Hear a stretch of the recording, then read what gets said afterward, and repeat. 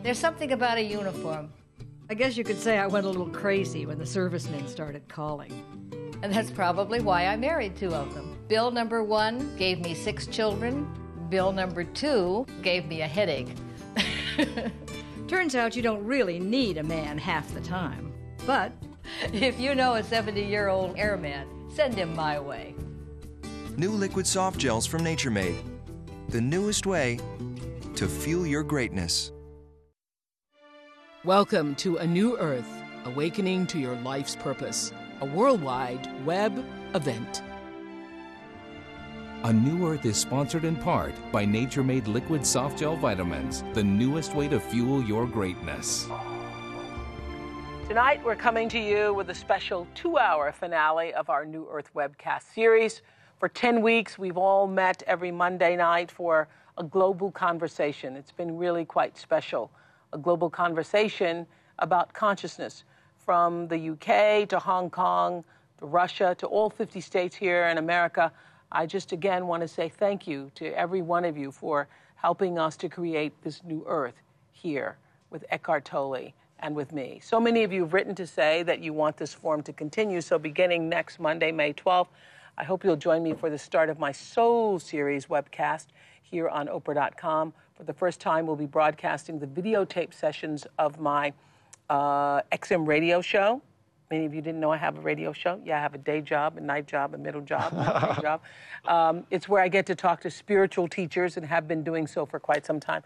Spiritual teachers and thinkers and scholars about this, my favorite subject, the evolution of our soul. So keep Mondays reserved for Oprah.com. You can begin downloading next Monday. Tonight's the last chapter, chapter 10 of A New Earth. And before we get started, let's begin with silence. Yes. Would you like to lead us, sir? A moment of stillness. Now, as you know, you need to put your attention somewhere in order to find the stillness. The attention needs to move out of the dimension of thinking. So we practiced in the past with putting our attention into the inner feeling of aliveness in the body. We've also, I believe, put our attention on our breath. And we've put our attention on sense perceptions, whatever we can see or hear outside. But this time we go one step further, and I suggest this is a little bit more subtle.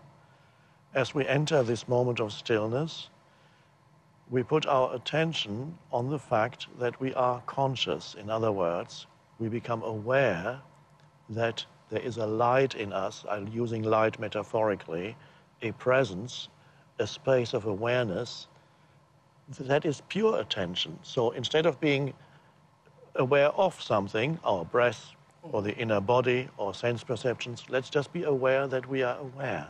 You feel your own presence and become still. Let's be aware that we are aware and become still. Yeah.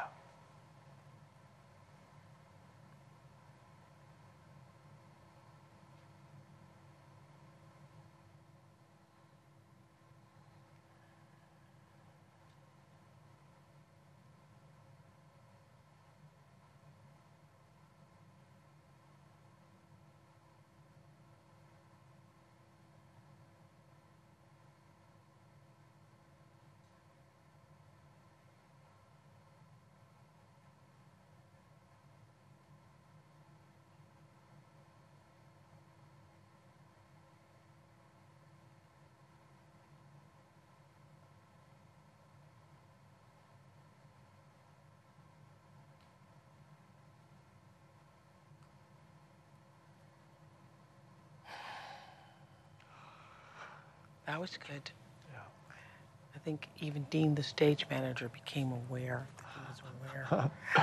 Right, Dean? Good. The themes of Chapter 10 are truly the culmination, I think, of what all of our work has been about, how to bring consciousness to every moment and to every action of our lives, and in the process, learning that we are far greater than anything that we could have imagined ourselves to be. So we're going to get started. You talk about the brief history of your life on page 282, the coming into manifestation of the world as its return to the unmanifested, its expansion and contraction On the previous page, you talked about the Earth expanding, the universe really expanding and contracting. Those two movements are reflected throughout the universe in many ways, such as in the incessant expansion and contraction of our heart, as well as the inhaling and exhaling of our breath.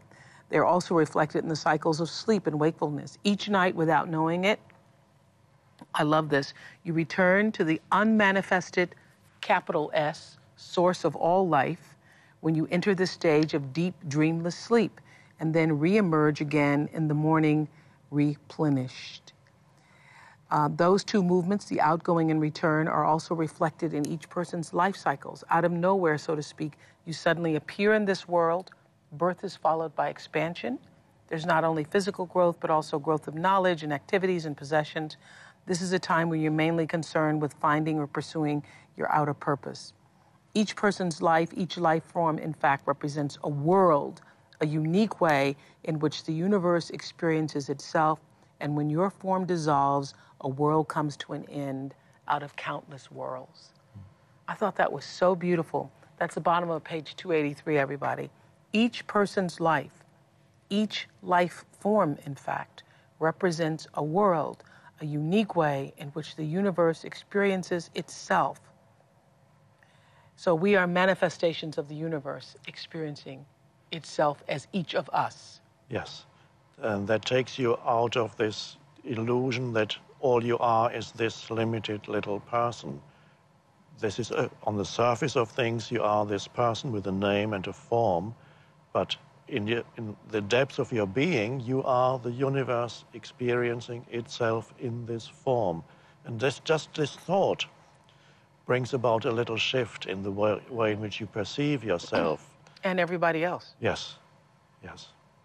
We are the universe, or the source of all life, or the creator, or God, whichever name you choose to use, expressing itself in our particular form. Yes, in and through this form.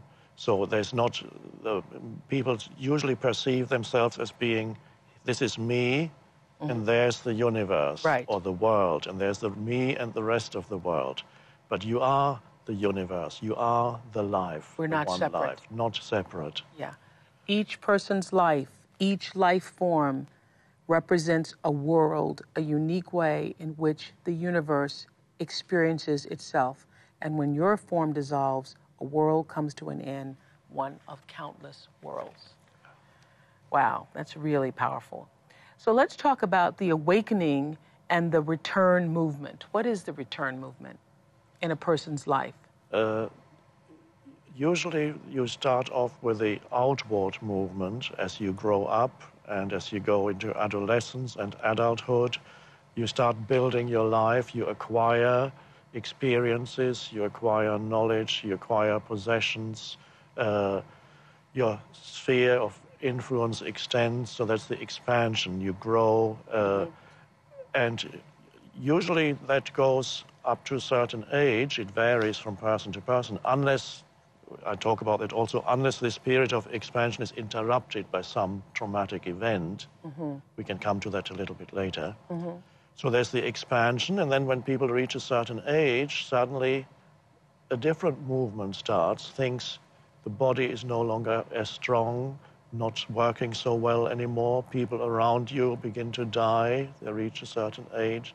And so there's another movement that at some point comes into people's lives, which we could call the dissolution of form. It's gradually happening. And in our culture, we don't like to talk about that. And this is why most old people are hidden away in homes. You rarely see. You have to go to third world countries to really see the reality of what it's like to human life. grow older. Yes. And also we have such a fear of it, and not just a fear, a disdain for it. So we do everything to make ourselves look younger. Everything is about looking younger, being younger, Yes. younger. Yes. Yeah. Now, the return movement is also where the spiritual dimension can come into your life very strongly, when the form with which perhaps for many years you had been identified, which is the physical form and the form of my life, or the things that you had built up and identified with, your job, your status, your profession, your possessions. And that when that begins to become a little bit shaky, then it is very often at that point that there's the possibility for the spiritual dimension to come into your life, when the solidity of the outer forms becomes diminished. Right. So traditionally, there's still in India, for example, there's still a tradition when a man reaches a certain age, he withdraws from society. He sometimes even, some people still practice it, but not so many these days. He even leaves his family if he knows that his family is being looked after. He leaves and becomes a solitary mendicant or monk in order to go deeply within. So but you don't need to do that. All we need to be aware is that when the return movement starts, when the forms that you had identified with begin to break down, that is a wonderful time for going back home, for the return movement into spirituality, so that you become aware of your own consciousness rather than what consciousness had identified with. That was your life before. I mean form. Form, yes. And so it's sort of the return back to formlessness. Yes, but consciously. It's the conscious return to see what is the source of my very being. You could say when the world begins to become shaky, then you go back to the source out of which it all came, which is God ultimately, God within, the source within. So there's these two movements in a person's life. Now, in our civilization, the whole civilization... These two movements is the outgoing and the return home. And the return. Now, our civilization is only interested, it seems, in the outgoing movement. People are interested in accumulating, in building up, in creating, making a life for yourself, being successful. Of course, that has its place. That's fine. What our civilization knows very little about is the return movement. You say, then one day, you too disappear. Your armchair is still there, but instead of you sitting in it, there's just an empty space. You went back to where you came from just a few years ago. Each person's life, each life form, in fact, represents a world, a unique way in which the universe experiences itself.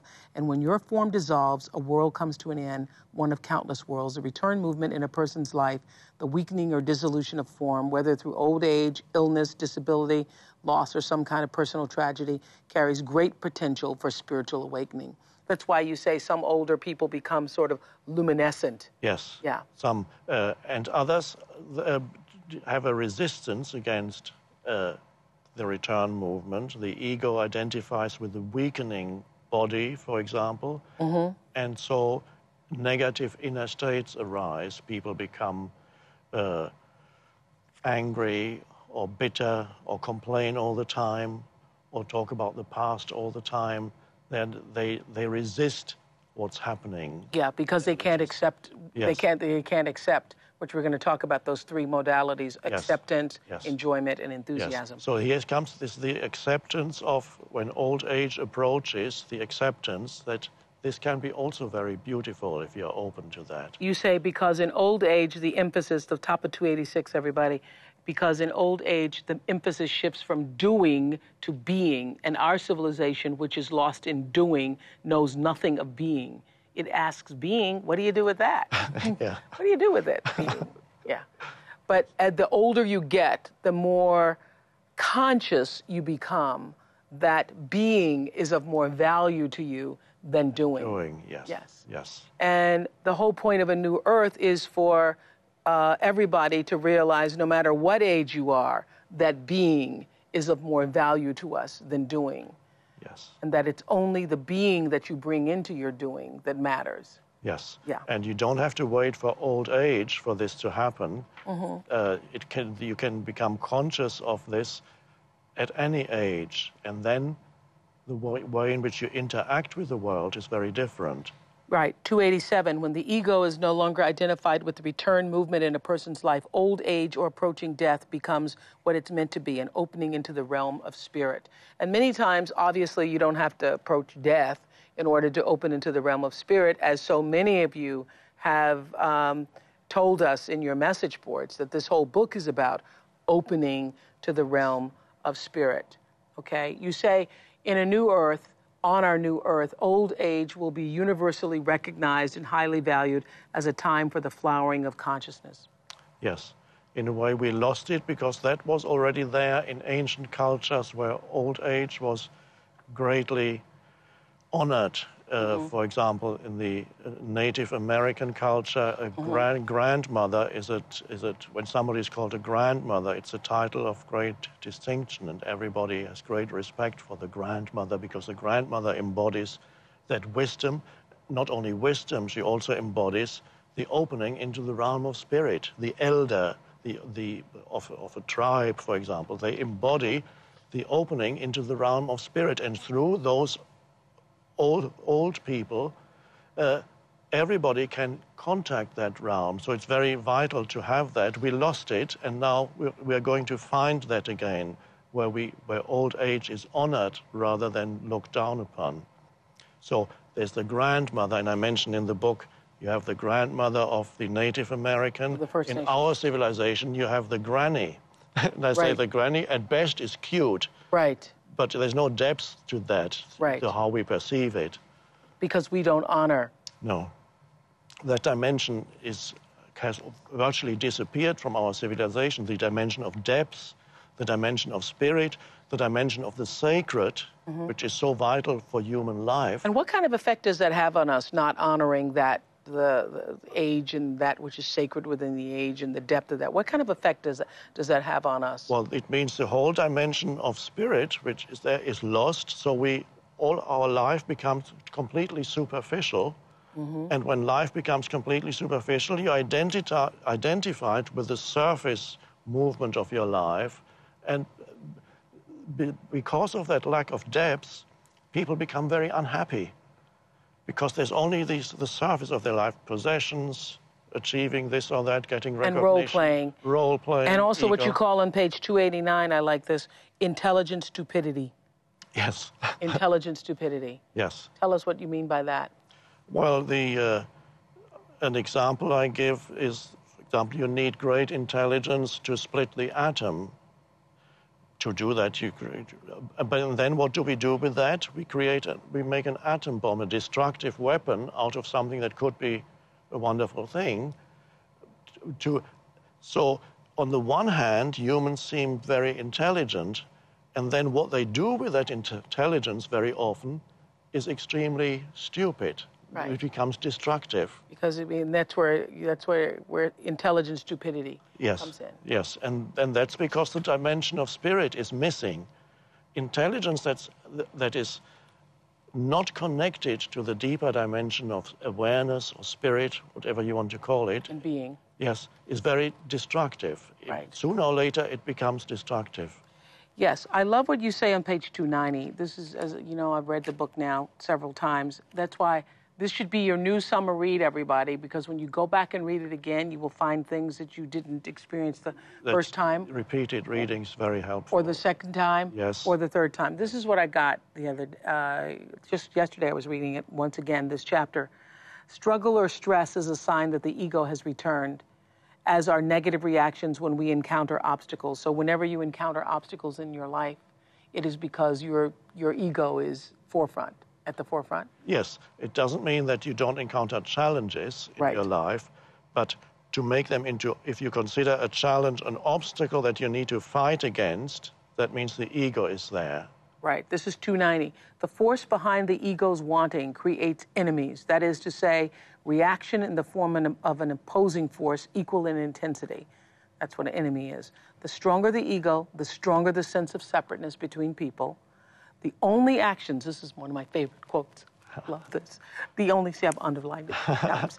The only actions that do not cause opposing reactions are those that are aimed at the good of all. Yes.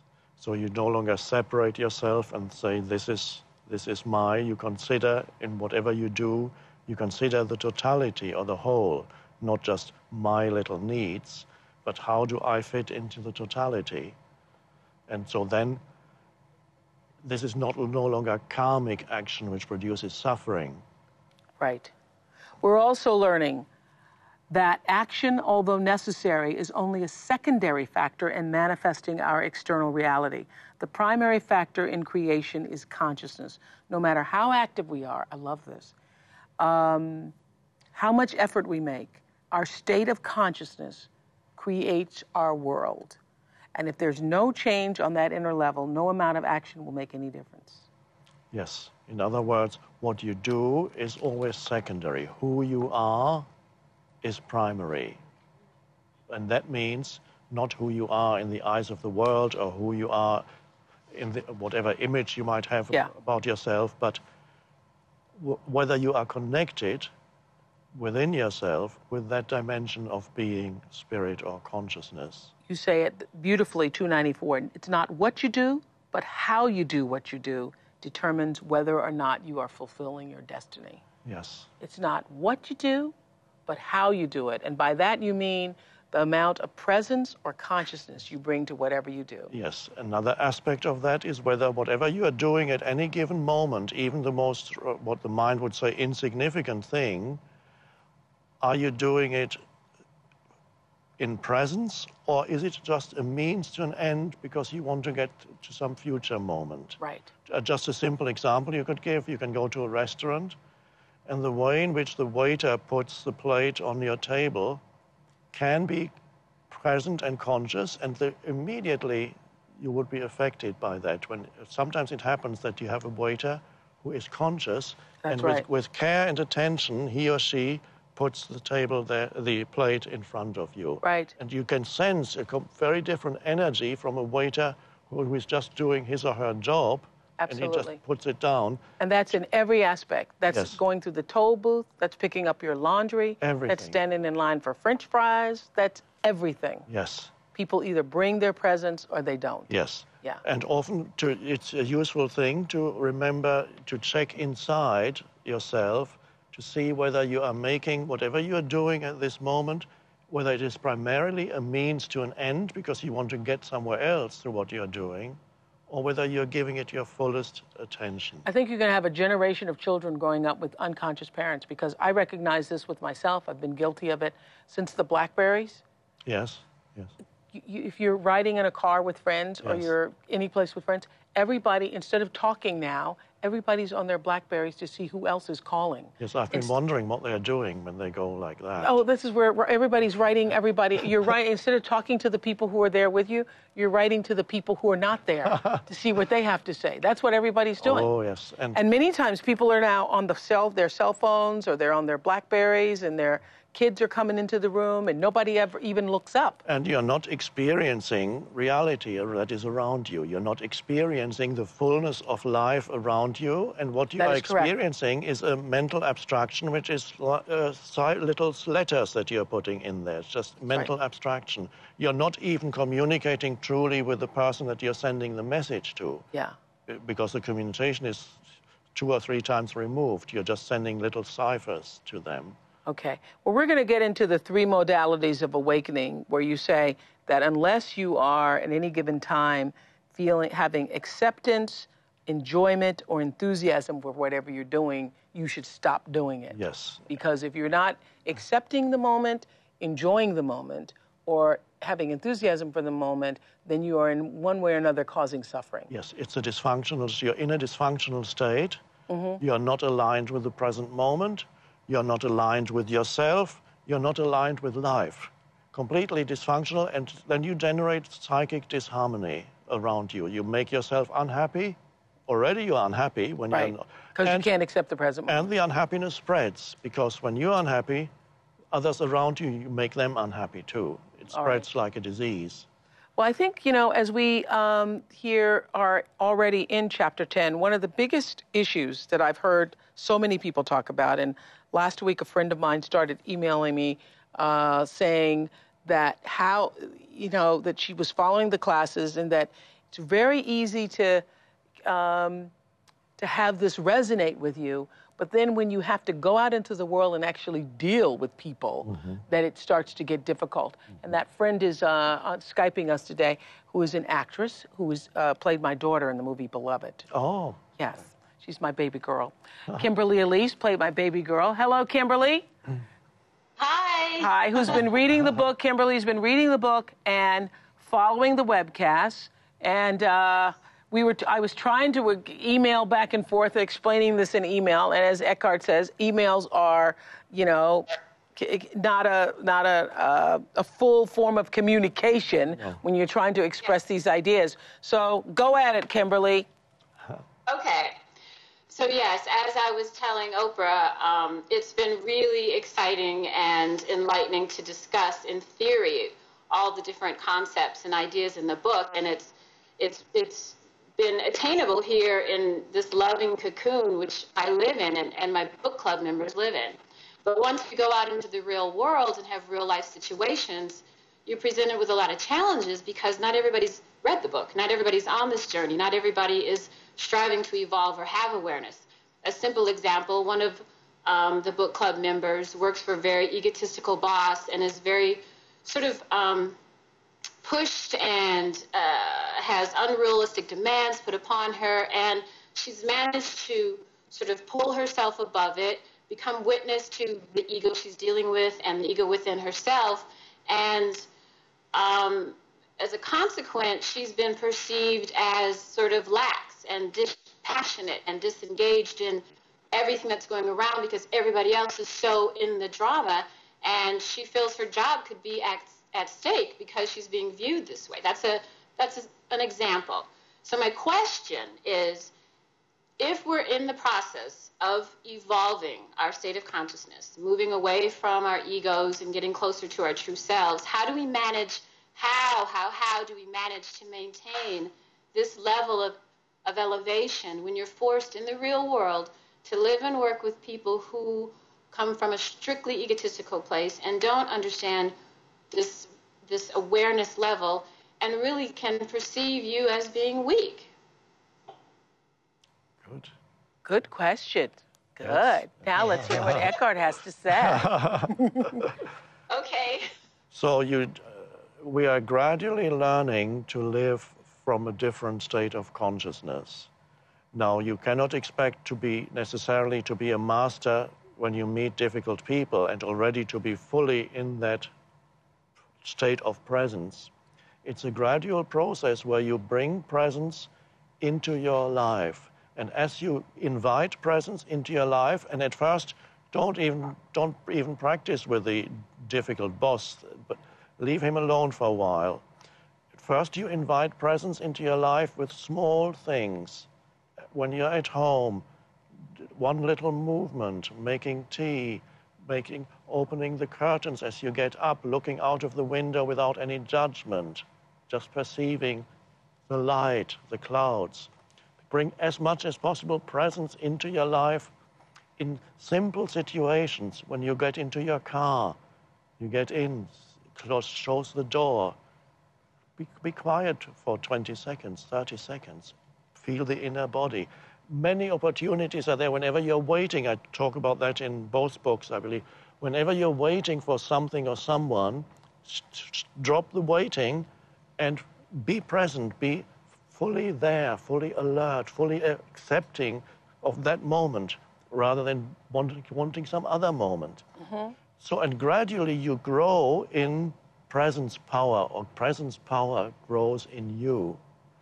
And as presence power grows in you, you can begin to apply it to slightly challenging situations, which normally would have triggered, for example, some slight irritation. Mm-hmm. And there you can observe, there's the old reaction as you're waiting in line at the supermarket. And you can see the irritation with the cashier or whoever is there ahead of you. And you can immediately be aware of that and see, what's it? You can realize it has no useful function. It does nothing except make me unhappy. And you can then let go of it and be clear and free and present at that moment. Yeah, I think too, Kim, that one of the things that we all want when you read this and you feel so great, it's like sort of being, when you feel so enthusiastic and you want everybody to get it as you get it. It's like developing spiritual muscle. Yes. It's like developing spiritual muscle. You can't go out and lift, the 50-pound weight unless you have also lifted the 25-pound weight and the 10-pound weight. And so you have to start developing the muscle with things that you are more comfortable with. And once you've developed a strong enough muscle, the bosses become, the unruly bosses become easier to handle. In the beginning, you just can't say, I'm going to go out, I'm going to apply this principle and expect it to work, because you have to have the inner strength in which to deal with it. And also it comes from a greater awareness, I think, having had unruly bosses in my early years. It comes from a greater awareness of what your real purpose in life is. I remember being in Baltimore in the early days of my career, having a boss who was a complete jerk, who was just a complete jerk. I'd like to use another word for it, but I'll just leave it. Of course, that's not his true self, but it's almost heavy overlay. Having a boss whose true self was love and innocence and had a wonderful presence, but heavy overlay was the ego self that he showed daily was a complete jerk. Something inside me knew I wasn't going to be here forever. I knew that I could tolerate it, I could deal with it, I could handle it, my place in it was not, I knew he ultimately had no power over me, that I needed to do what was necessary for this particular time in my life. But inside myself, I knew trouble don't last always. And I will not, this is not going to be the course of my life. This too will pass. This too will pass. I knew that this too will pass. And so I could go into the space every day doing what needed to be done, as perhaps maybe your friend needs to do, doing what needs to be done, and could do the thing that everybody else couldn't understand. I could give that person what they thought they needed. I could create the space for them to be to show themselves, to be whoever their ego at that particular time, wanted to be. You see what I'm saying? I do. So as you're at that higher level of awareness, you're able to look at a situation and see it as just a situation, but not your entire life. Not your entire life, because that person ultimately, I knew, I'm going to be here for a time. I need to learn this much here, and then I'm going to be gone. And do you believe that there are just some people in this lifetime who will not get to this level of awareness, and that you just really have to focus on yourself? Yeah, but that's what I said to you. That's what I was saying to you in the email. That's not your job to worry about what other people are going to do. Your only role is to concern yourself with yourself. Isn't that true? Oh, yeah. Yes. Yeah. So, in one thing, as we said, and Oprah called it spiritual muscle. Yeah. And I called it growing in presence power. It's the same thing. So presence builds up gradually. Right. In the meantime, you can still practice even in difficult situations. It might sometimes work, even if your spiritual muscle is not yet highly developed. If you can remember just the little pointer, the little phrase, am I able to accept this moment as it is? Mm-hmm. And if this moment comes in the form of this obnoxious person, mm-hmm. then the question is, can I accept this obnoxious person at this moment? Can I accept this obnoxious person at this moment? Because whatever arises in the present moment, can I be the space for this? Yeah, and if you're able to remove your ego from it, if you're able to take your ego out of it, yes. then it becomes just what it is. Yes. What you were saying, Kim, it becomes just another situation. If you can take your ego out of it, or your friend take the ego out of it, so it's not personal. No. It's not personal at all. No. Yeah, that's what I learned how to do. So we can really take these opportunities that are so challenging as little gifts and opportunities to grow ourselves. Not only that, that is the spiritual path. We had talked at a previous class about how everybody has their cross to bear, and the truth is that when you confront an obnoxious boss or in difficult situations, therein lies your opportunity to build a spiritual muscle. Yes. To build this, or create, or allow presence to come through in a way that you get to show who you are. instead of being worried about what the other person is doing. Yes. So difficult people or ego-controlled people have a very important spiritual function in this world. Eventually, they will become so unhappy that they will also go beyond that. But in the meantime, they are there as practice material for others. That's right, because if everything was wonderful all the time, you would have no practice, no way to practice There would be no growth. That's a good way to look at it. Hey, I love your house, Kim. I hadn't seen your new house. How nice. No, I know you haven't. I know. My dog? Oh, my gosh, you have a dog and a fireplace? Very cool. Yeah. Very cool, BG. Talk to you soon. Bye. Bye-bye. Very, very nice. Very interesting about the practicing of the spiritual muscle. Yes. Now, you notice when I was calling my former boss a jerk, and you said that's not who he is, do you never encounter obnoxious people in your life? No, you do. I encounter obnoxious people. It's a question of looking... Do you have only love for them? Not necessarily. Okay, no. good. No. Okay. But it's a question of what, did you say? Of whether one is able to look through this overlay of ego or heavy pain body, which can be very strong, whether you're able to go through that. And it's very hard to describe this process when you are not judging the person mentally, not calling him or her anything. You still know that this person is obnoxious. Yes. You know that. Yeah. You still know that this person is controlled by the ego. You know it even Right. without formulating a concept in your mind. And so, but you also know that beyond there's a being Right. that is pure and innocent and as close to God as anybody. As anybody. So Okay. is it possible to look through the ego in others? Yeah, but Eckhart, you still don't have to want to deal with that person. No. You may want to remove yourself. And, Right. And if that is possible, then that often is the best thing to do. That's right, because you can still say, I can bless you in your beingness, Yes. And but what you're showing me now is not what I want to deal with. Or you can walk out of a job if it's insane, the Right. environment is insane, and the more present you are, the more certain you will be About what to do. What to do. Absolutely. But we talked about that in one of the sessions.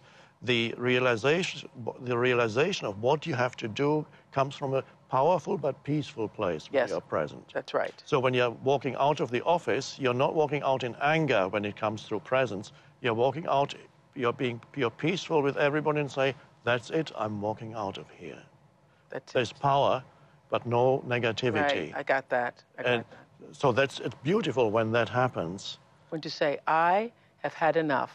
Yes, I have had enough. And that comes from your inner purpose yes, as opposed to your outer. yes. Yeah. Now, there may be other situations when you are forced, for some reason, you are forced into. Now, an extreme example is that you're in an elevator and the elevator gets stuck. Right. And there you are with an obnoxious person for 1 hour in the elevator. Or some people are stuck with somebody for some reason. They can't leave the situation. You're maybe in a prison Or cell. lots of people learn, but they have to keep jobs Yes, where they are dealing yes, with bosses who are obnoxious. that's right. Yeah, as we just heard Kimberly say, you Yes. have to keep a job. You have to earn a living for yourself and your family. Yes, and there's a question of accepting that this is where this person is at without getting into reactivity, And resisting it. resisting it. Right. Yeah. I did it the right way because I Yes. was in that situation for quite a long time Yes. and literally would just accepted it. And I would have friends say, how can you put up with that? How can you tolerate that? Because I know this too shall pass. And so Trouble doesn't last always. I won't be here intuitively forever. you did that. Intuitively, I Yes. knew that I wasn't going to be there forever. I remember the same reading. Your friend Maria Shriver wrote a book, and she describes some of her early bosses. Dreadful. Yes. But somehow she was able to just say, that's how it is. She also knew she wasn't going to be there for the rest of Wasn't her gonna be there life. forever. But for the time being, she kind of This is what I need to do. accepted, and yes. That's right. Kippy is an American who teaches gifted students at an elementary school on a U.S. Air Force base outside Tokyo, Japan, and she's Skyping us from her home office with a reading group she started after hearing about our web classes. Is it, how do you say hello in Japanese? Is it konnichiwa? Konnichiwa. Konnichiwa. Konnichiwa. And the same to you. Mushi, mushi. Mushi, Only mushi. on the telephone. Hi, Kippy, let's start with you. What is your question? Okay, Eckhart, on page 301, you wrote, enthusiasm means there is a deep enjoyment at what you do, plus the added element of a goal or vision that you work toward. My question is how can we have goals or visions if we are to always remain in the present? Good question. Mm-hmm. Good, yes. Good question. Yes. Thank you. So the goal or vision, when it's is inside you as if it were already a reality, and in fact, on some level, it is a reality inside you already. So a goal that is powerful, when you're in touch with your own power, is not a goal that you project yourself mentally to and say, I would like to achieve this or that at some future point. I need that, I want that to complete myself. You're reaching out towards that goal. You're losing yourself. You're not present. But if you realize that whatever vision you hold is already a reality inside you. I give an example now, The Power of Now. Before I ever wrote the book, I had this vision of that book was already, on some level, already there, had already been written. And so I felt all I'm doing is I'm externalizing what's already there. But I had this strong inner feeling that the book already exists inside me. I saw it as a reality already. I didn't try to achieve writing a book. The book was already there, and all then I had to do was be open to this energy movement coming from within to manifest what was already there on a deeper level. And that's why Jesus said, whenever you ask for anything, believe that you already have received it, and it will be yours. So if you believe that you already have received it, it means it must already be a reality inside yourself. So you're not coming from lack or scarcity or neediness, because then there's no power behind your vision or your goal. You're already coming from fullness. So the goal is already a reality inside. You already feel as if you had it. Right. It's already a reality, and what you feel about it is the fullness that is already there in the present moment. And then you don't lose yourself. Then you are fully there as you begin to respond to this inner impulse. You manifest it in your life, in the present moment. So it's not a future thing, really. A powerful goal, when you visualize, a powerful goal is you're not visualizing in order to achieve something in the future. You're visualizing in order to bring something out that's already inside you. Wow. That's powerful, but I can understand why a lot of people would be confused by it, because then how do you ever achieve anything in the future? Isn't that what you're saying too, Kippy? Right. How do you ever achieve anything in the future? Say, I want to be an actress. There are a lot of people I know at the Bodhi Tree who we're going to, talk to later. A lot of people at the Bodhi Tree who, have day jobs, but what they really want, I want to be an actress. That's a future goal. I want to be an actor or an actress. Or I want to get a job working for, a major corporation. Yes. How do you, how can you not hold that as a vision for yourself? You can, but what you're visualizing is not yourself in some future state. The power that is there inside you that will manifest externally in time and in the future is already there. Get in touch with the power. What would it feel like if you were an actress already successful? What does that feel like inside you? And where does the power come from with which you can make a difference in people's lives when you are doing something like that? Where does the power reside? Yeah, because you say instead of saying I want to be a great actress, is how do I use this talent to manifest in such a way that causes people to feel a certain way? Yes. Yeah. Yes. So it's already a reality inside you, and then you can take steps towards implementing that. But it comes from fullness rather than neediness. The mistake is not finding the place of power that is in the present moment. And believing that something else that is not in the present moment is going to bring you to the place of power. Okay. It won't. Okay. I just got it, Kippy. I just got it. I just got it. What he's saying is that whatever goal that you have or vision that you have must come from the place of being or consciousness.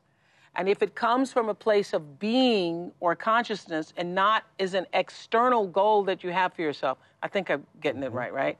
If it comes from being or consciousness, then it comes through you out into the world instead of you reaching out into the world saying, this is what I want for myself. Yes. And so all things, and I can use the example of myself, I have always wanted to do exactly what I'm doing here with all of you tonight. I've always felt that deep inside me, this is what I was meant to do. I was meant to be a teacher. I was meant to use television as a platform for helping people to better know themselves.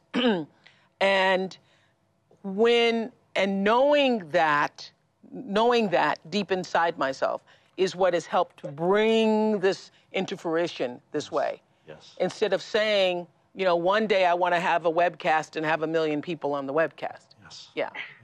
You see what I'm saying? Yes. I do, yes. That it comes from the inner part of you. There's a feeling that comes from the consciousness part of yourself, the being of yourself that says, this is what I now need to do. And that's why you're saying it doesn't matter what you do. No. It's how you do what you do. And it doesn't matter what you do. Everything that you do has to be fueled by consciousness or the Spirit of God, which is another way of saying it, by consciousness or the Spirit of God. Otherwise, it has no real meaning in your life. Yes. And the place of power is in the present moment. That's the vital thing, is you can only touch that power in the present moment. That's right. So if you're not... and so you said last week it's about this step. The step today that it takes to get to the next step, then the next step, and the next step, and the next step. Yes. You don't get there by thinking, let me, you know. No. And even if you're doing something at the moment that life has given you that doesn't seem to be part of your vision. Let's say you are working in a restaurant, but your vision is being a great artist. Right. Or manifesting. You still need to honor whatever it is that you are doing at this moment fully and completely, because it may, in some way, it may arise out of that. That may also be part of it. That's right. Because every step leads you to the direction. It's the means and not the end that counts. Yes. The means and not the end. Yes. You follow that, right, Kip? I do. Thank you. Anybody else want to say anything there? Hi, ladies. Hi. What time is it in Tokyo right now? Is it another day already? It's already, yes. We are living on Tuesday. Tuesday morning. Oh, Tuesday. 10:45. Well, so in Tokyo, it's tomorrow. It's not the now. So, just Tokyo. Eckhart made it funny. And you'll have beautiful weather tomorrow. Oh, okay. Tokyo, it's tomorrow. It's not now. All right. Thank you guys so much. Thank you. Wow, that's interesting, because everything always comes back to that same point of whatever sense of presence or being, Holy Spirit, Spirit of God, whatever you choose to call it, name, because it doesn't have an ego, so it doesn't get hung up on what it's being called, that when you bring that into your life, it fuels everything that you do. And as you said last week, the evolutionary impulse of the universe rises up to meet you. Yes, yes. And so the question to ask yourself, it's a very simple question. Am I okay with the present moment? You need to be deeply okay with the present moment to find the power of the present moment, which is your own power, or the power of the universe, or the power of God. Am I okay? If you're not okay with the present moment, let's say you're working in a restaurant, but while you're working in the restaurant, you would rather be somewhere else, you're not empowered. You're only empowered that even while you're working in the restaurant, and for some people, that's their life purpose, to work in a restaurant and to spread that presence through whatever they do in people they meet there, and that's beautiful. And what you're saying in this book is that whatever you do, wherever you do, whatever you do, can have deep meaning and purpose to it and for the rest of the world if you bring your presence to it. Yeah. Yes. And we all have encountered that, the difference between people, whether it's a waiter or the toll booth operator or, you know. Yeah. Yes. Enormous. In every one of our life circumstances. Okay.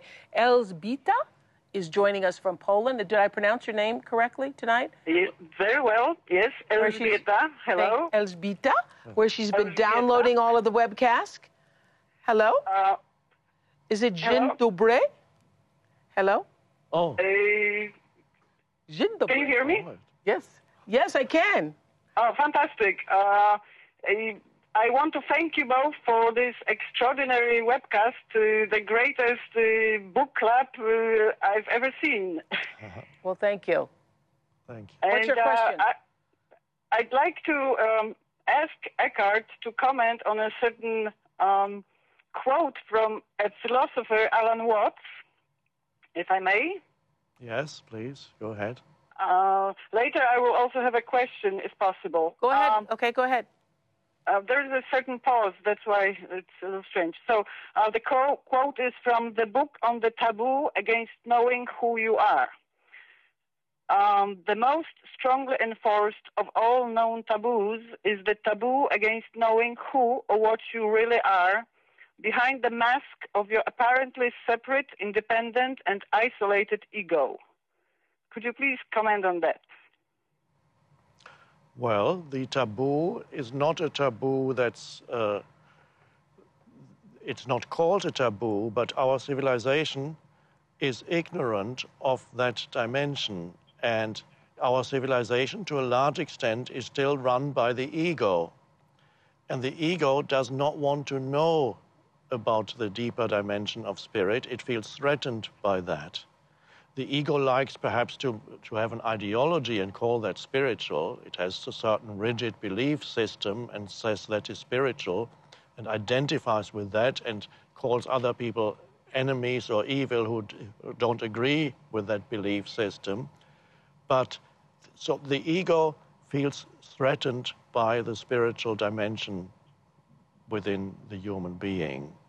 And it will do unconsciously anything to sabotage the arising of the spiritual dimension in our culture, in civilization, or in human beings. And so you see, these are unconscious reactions. Some people say that what we are doing is evil. These are unconscious reactions, again, by the ego to protect itself. Wow. You mean some people say what we're doing here is evil? Yes. Yeah. But I don't know how it is possible, because bringing people to greater presence and a peaceful way to live, how that can be evil, I don't know. But somehow they work it out in their minds. That this is evil. Yeah. And so this is it's an unspoken taboo. There are no laws against spirituality, but the taboo is unspoken. It's underneath the surface of things. And the taboo has been created by the egoic civilization that we inhabit. Mm-hmm. Thank you.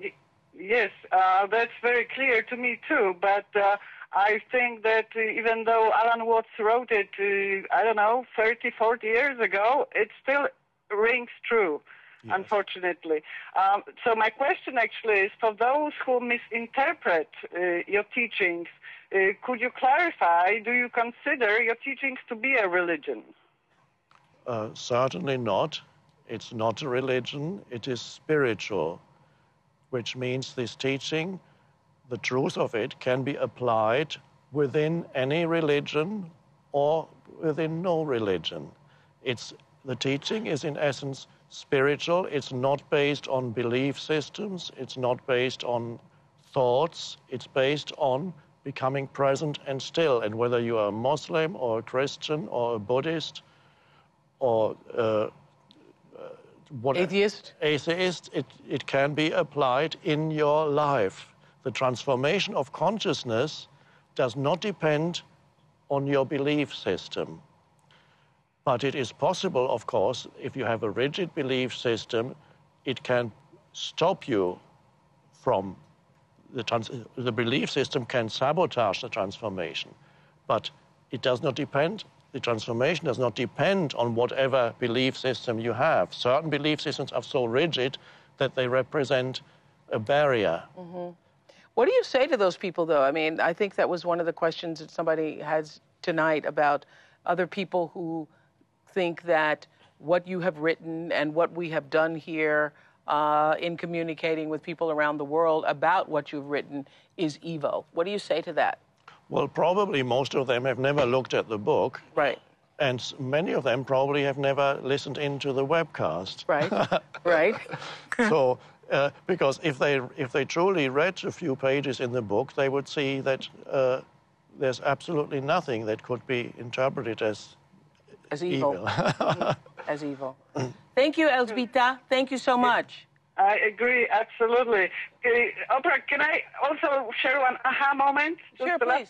Show an aha. Share an aha. Yes, please. That would go back to the first chapter on page 12, where Eckhart writes about fear, greed, or the desire for power are not the dysfunction, but are created by the dysfunction, which is a deep-seated collective delusion that lies within the mind of each human being. End of quote.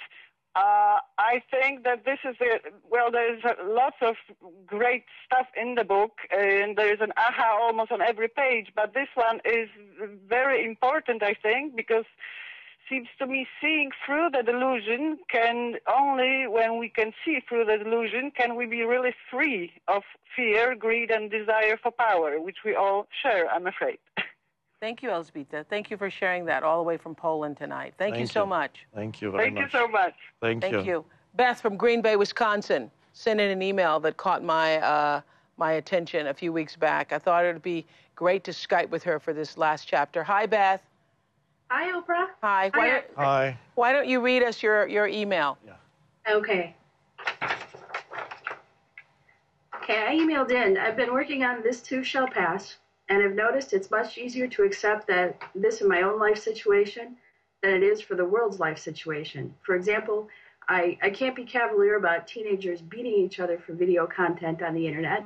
I can't condone 13-year-old girls having spiritual weddings to much older men. And I cannot just accept that human beings will be tortured and killed for having a different religion, nationality, or skin color.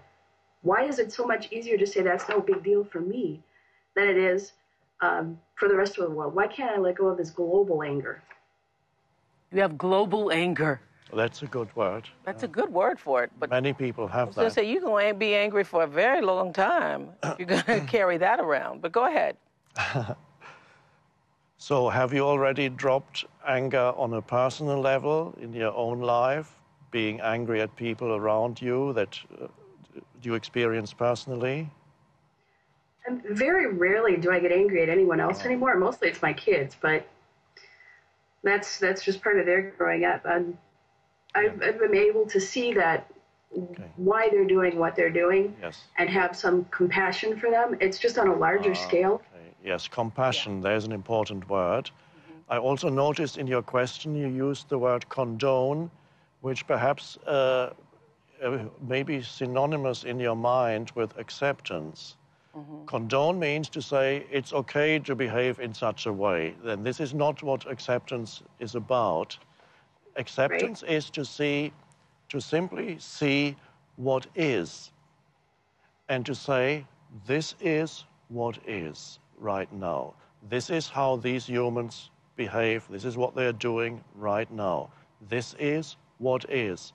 And no matter what you think or how you judge that, you cannot argue with the fact that this is what is. And that's all acceptance is. It doesn't mean it's okay, I condone it, there's nothing wrong with it. It's to come to an inner acceptance of the isness of life right now. And then you can look, and then you can see, once you have come to an acceptance of what is, you also see that, yes, it is mad. You can see it is mad. You can come to a place of compassion when you see that all these people are unconscious. They don't know what they are doing. So, and then you can see evil I mean, there's vast amounts of evil still happening on the planet, which means suffering that humans inflicting on other humans, on other life forms, on the planet itself, on nature. All that you can see as manifestations of ignorance, spiritual ignorance, unconsciousness, ego, collective ego. And so once you see that, you can come to a place of compassion for those people who are still controlled by ego and who are acting unconsciously. And also, doesn't it come to that phrase about accepting the things you cannot change, changing the things you can, and having the wisdom to know the difference? And the truth of everything that we've been saying in these past 2 weeks, Beth, for you and everyone else, is that you begin to change the world by first changing yourself. And so the anger, all of us are putting energy into the world. All of us are putting energy out into the world. And you raise the level of consciousness when you bring consciousness and presence to whatever it is you do. That's how you begin to change the world. In your home right now, what room are you in right now? This is the spare bedroom. We call it the home office. Okay, in your home office, with your children, in your actions every day, being less angry in your personal life really helps diffuse it in the rest of the world. Yes. And people don't see that as a big deal, but if everybody did that, it would be diminished. Yes. You are connected on an unseen level with all other humans. That's right. And whatever energy you put out contributes to that particular vibration in the collective energy field of humanity. Correct. So if you're putting out anger, then that connects with all the collective anger that is floating around on the planet, which is vast. It connects and feeds the collective anger. Yes. And so isn't it for each of us, we're asked to do that which we can do? I mean, I feel this every time I go to Africa, that it's really easy to get overwhelmed by all of the massive problems, encountered in that country. You can get easily overwhelmed, and so the thing to do is to focus on that which you can change, that which you can have some impact on, and do that as well as you can. Yes. Yeah. One little thing, perhaps, one thing that might seem insignificant, and you can make a change there. But everything is significant depending on what presence you bring to it. Yes. Beth, I hear you've made some big changes since reading A New Earth. Tell us about them. Oh, yes. Actually, I picked up A New Earth after my grandmother passed away in January. But some things have been happening along the line that I didn't really understand what was going on. I left a job that was not good for me in November. I was able to spend more time with my grandmother, and we both prepared ourselves for her passing. I've quit smoking. I've started running. I eat healthy foods. I'm not even sure who I am anymore. And that's a good thing. Yes. That's a good thing. But I think the key word here is what Eckhart had said earlier. Accepting what is going on in the world isn't the same thing as condoning it, because there are a lot of terrible things going on in the world. And no, I know, and I don't know if it's because I've been a mom for so long. It's just I want to put myself maybe as a shield in front of these people to offer them some protection. And I don't know if that's my own ego, but it doesn't feel like it's my ego. It's like, you people don't deserve this. You deserve to have a better life. You're 13, 14 years old. It's not time for you to have a baby. Are you talking about the polygamous story on the news? Yes. Yeah. Yes. Okay. That's none of your business right now. Your business is what's going on in your house right now, Beth. Yeah, and I'm happy to hear Eckhart says that grandmothers are going to be respected, because I'm going to be a grandmother in July. Oh. Well, I don't know if they'll be respected by July, but we're working on it. We're working on it. Okay. Thanks for that email. Thank you so much. Thank you. Okay. I think we got some work to do. We're going to get... Maybe just wanted... yeah. We're going to get old age respected by July. We got to get busy. We got to sell some more books. Thanks, Beth. We have a caller from France on the line. Michelle lives in Paris, has a question. Yes, hello, Oprah and Eckhart. Hello. Is it bonjour, bonsoir? I actually have a million questions, but I'm only going to ask one. Okay. One that's actually troubled me for a long time. And I think I can sum it up with a quote from the Bible. It is easier for a camel to pass through the eye of a needle than for a rich man to enter into the kingdom of heaven. And for me, I see the rich man as someone who is full of ego and full of mind, which can never enter into consciousness. And this relates to me and to my question, because I have a very strong and active mind, and it's my greatest asset, perhaps, but it's also my Achilles heel. And when I can reach a place of stillness or awakening, my mind wants to participate. It wants to own the experience. And at some point, always succeeds in bringing form to the experience, turning it into a concept, trying to understand it, trying to link it with past experiences. And so you speak about this space between ego and awareness, and I need to develop that space. I need to be able to step further back from my mind. And it's very difficult. The mind's also very cunning, and it deceives me even into believing that I'm actually in that space. What can I do? How can I work on this this dilemma? Well, the mind cannot recognize that space. It doesn't know anything about it. It's completely meaningless to the mind. But from what you are saying, I can see that you already are able to enter that space. For how long doesn't matter, but you are already able to have that inner space of stillness inside you, and your mind is almost denying that experience, certainly resisting it. So first of all, it's the recognition that the most important thing, which is the initial disidentification from the process of thinking, has already happened inside you. That first disidentification from thinking and encountering that dimension of presence or stillness inside yourself, that has already happened.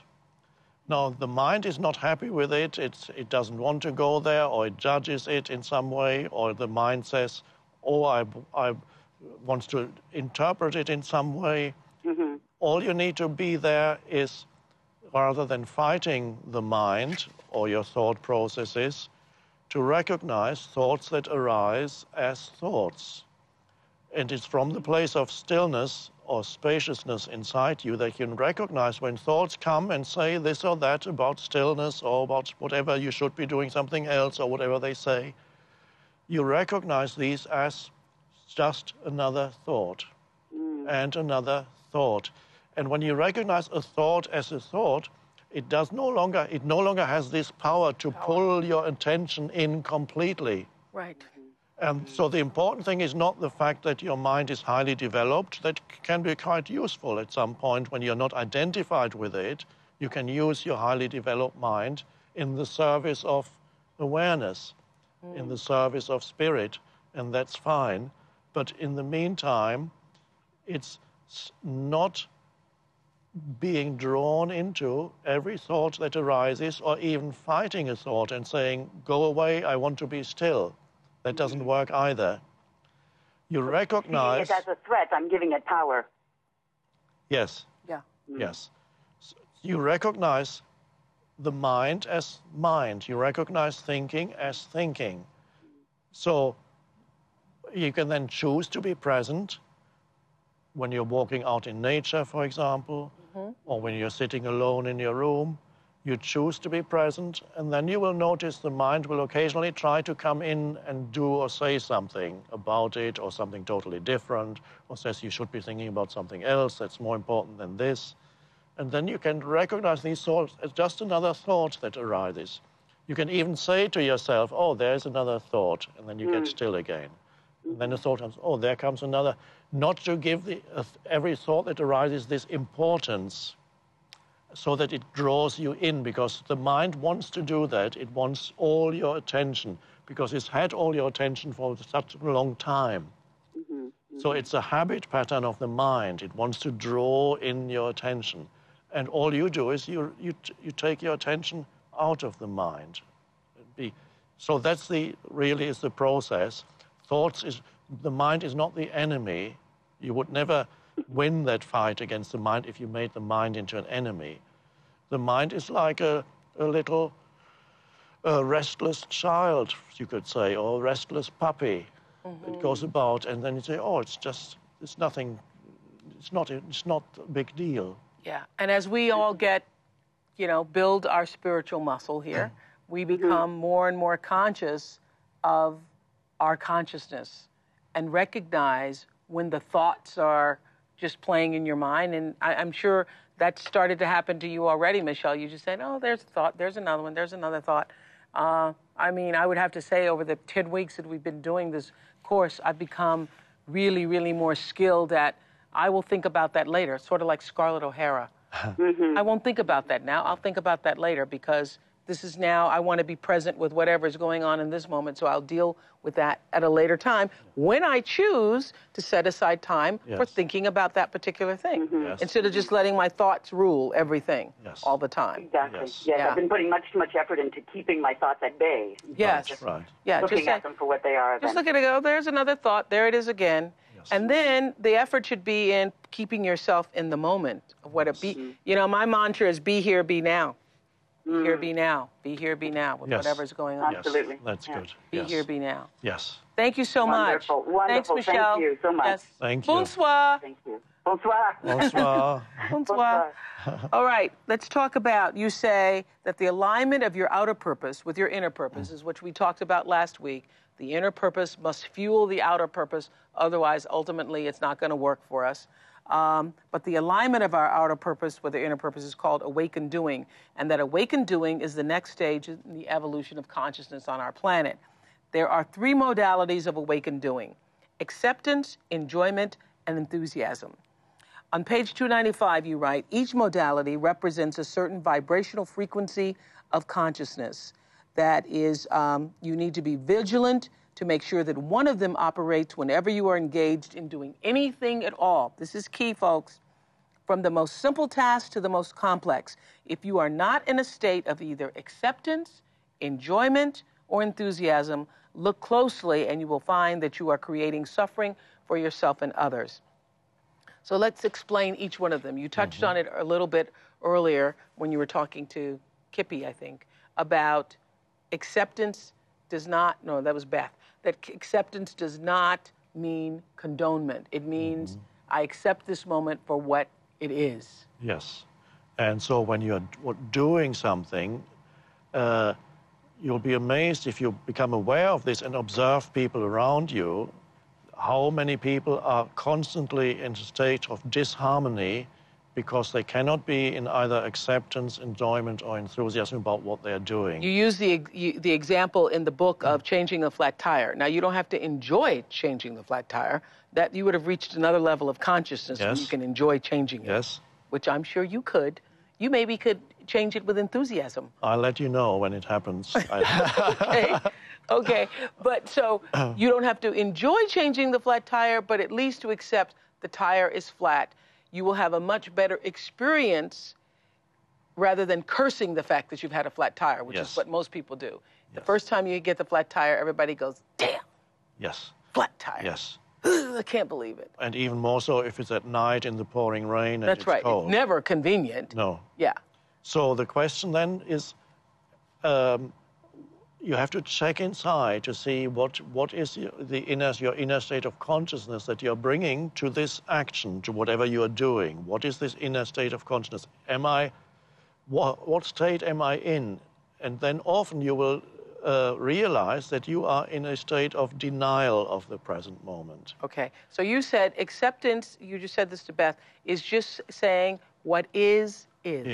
And if this is what I have to do at this moment, then I might as well do it without resistance. And that is the same as if it's a flat tire or if it is, as my friend Kimberly was saying earlier, with the girl and her boss.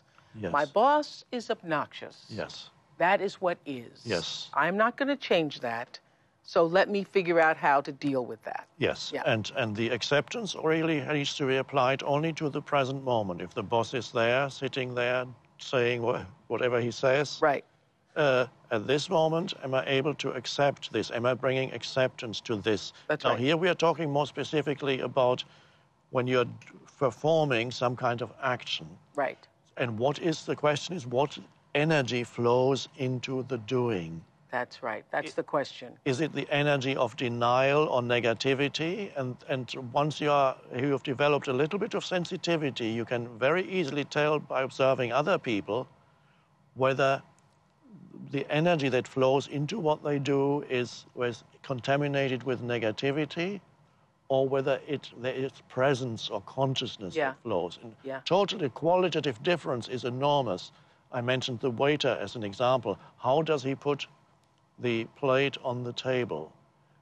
Is he just doing a job because he wants to get out of there as soon as possible, or just making a living? Or is he honoring this moment?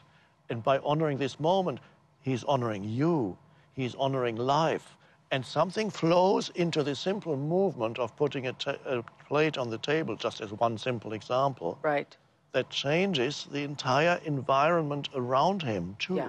I had this experience this weekend. I had to go somewhere and had to do something, and I was very upset with myself because I hadn't handled my schedule better.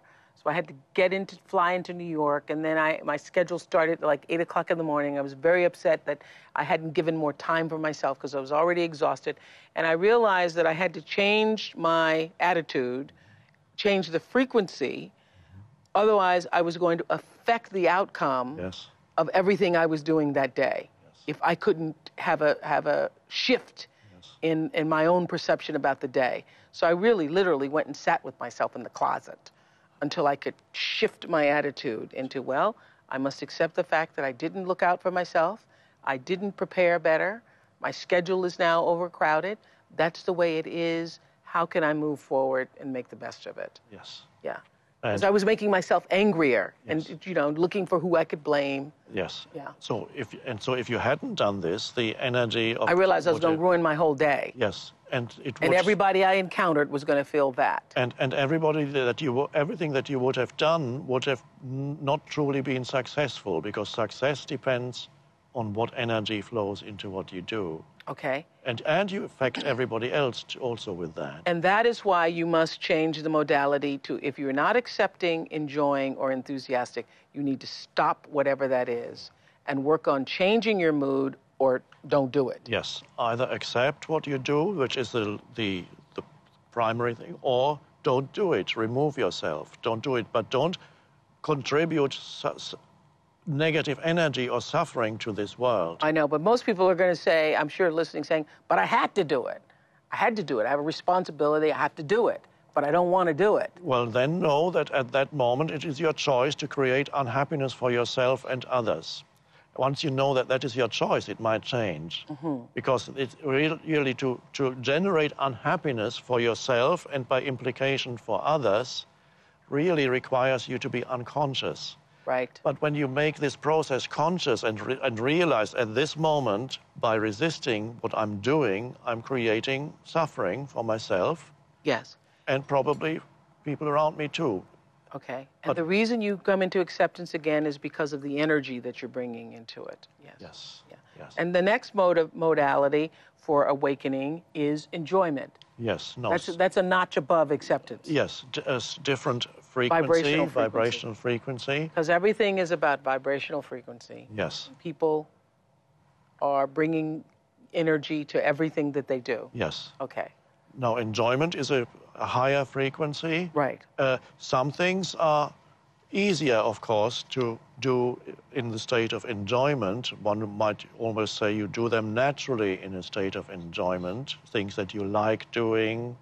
Yeah. I love this quote, Eckhart. On 297, you say, on the new earth, enjoyment will replace wanting as the motivating power behind people's actions. Yes. When's that going to happen? Well, it has to... Not by July either, I don't think. Well, not in the collective, but it can happen in the individual already now. Where we do things because we enjoy them. Yes. And not because you want more and want more and want more. Yes. Because so many people have expressed throughout this class on the message boards and in other areas how you get more things and get more things and you want more things and want more things, and that leaves you with an empty space. Yes, trying to fill your life up with things. Eventually you come to an empty space and you feel nothing, completely unfulfilled. Right. And so the wanting is the usual thing that comes out of the egoic state of scarcity or lack, which is always there when the ego predominates. Yeah. So I need that in order to fulfill myself, in order to find satisfaction. I need to achieve this in order to be fully myself. This is the underlying assumption. Right, of wanting. And that is the old energy of wanting. So you go out and it becomes very stressful because you're trying to arrive at that point. Yes. Always trying to get away from this moment because the next one promises greater fulfillment. Yes. The next one never comes because when it comes, it's the now again, which is a place you want to get away from. Completely insane, but normal. Okay. So getting to the place where you can have enjoyment from things, because enjoyment does what? Enjoyment brings an enormous empowerment to what you do, and it flows into what you do, and this is the beginning of creativity, which comes out of that. When the creative power of the universe becomes conscious of itself, it manifests as joy. You don't have to wait for something meaningful to come into your life so that you can finally enjoy what you do. There's more meaning and joy than you will ever need. The waiting to start living syndrome is one of the most common delusions of the unconscious state. That's important because many people are trapped in that delusion. They are waiting for something to come into their lives which will finally give them joy or sense of aliveness. Okay, I love this. 298, everybody. Joy does not come from what you do. It flows into what you do and thus into this world from deep within you. The misperception that joy comes from what you do is normal and is always dangerous because it creates the belief that joy is something that can be derived from something else, such as an activity or thing. Don't people do things that bring them joy? That's what it looks like, but it's the same process that we talked about a little earlier when we talked about manifesting something from within. The joy is there. It comes from the fullness of life that you already sense within you at this moment. Okay, so for example, I have really enjoyed these webcasts. Yes. I've really enjoyed doing these webcasts. And where does the enjoyment come from? From within you. It doesn't come from this table or these lights or the cameras or even... Doesn't it come from the community of people out there? I've really enjoyed having all these people join us. But the joy is within you, and then it flows out. It reaches everybody. Even through the cameras, it can reach people and trigger joy in others. Can you all feel my joy? Yes, but only within them. So it's their own joy. When they feel your joy, they feel their joy, because that's all, it's one. Oh, so they're not feeling my joy? No, there's no such thing as my joy, ultimately. Oh, that's There's right. only joy. It's only our joy. Yes, you could say that. There's our collective joy. Yes, Okay. yes. All right. So you see that? Okay, that is exactly what I'm doing. The misperception that joy comes from what you do is normal, also dangerous, creates a belief that joy is something that can be derived from something else. You then look to the world to bring you joy, to bring you happiness, but it cannot do that. That is why people live in constant frustration. You will only, because the world's not giving them what they think they need, you will only enjoy any activity in which you are fully present, any activity that is not just a means to an end. It isn't the action you perform that you really enjoy, but the deep sense of aliveness that flows into it. That aliveness is one with who you are. I got that. Yeah. Right. So I'm sure many people touch that place within as they watch this webcast. They watch you talking, they watch me talking, and suddenly they feel that intense sense of aliveness within. But is that enjoyment the same as pleasure? No. It's not. Pleasure. I asked that question of myself yesterday. Pleasure comes from something outside of you. Okay. So you derive pleasure from something outside of you. And I ask that because you say this means that when you enjoy doing something, you're really experiencing the joy of being in its dynamic aspect. That's why anything you enjoy doing connects you with the power behind all creation. Yes. Now, see, I read that and I thought, what about people who enjoy gambling or enjoy... These are pleasures. Okay. Yeah.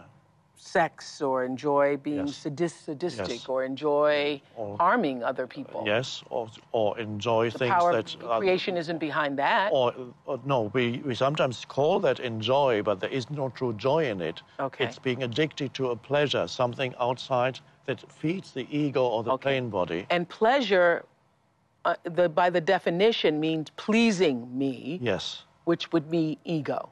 Yes. Got it. Yes. Got it.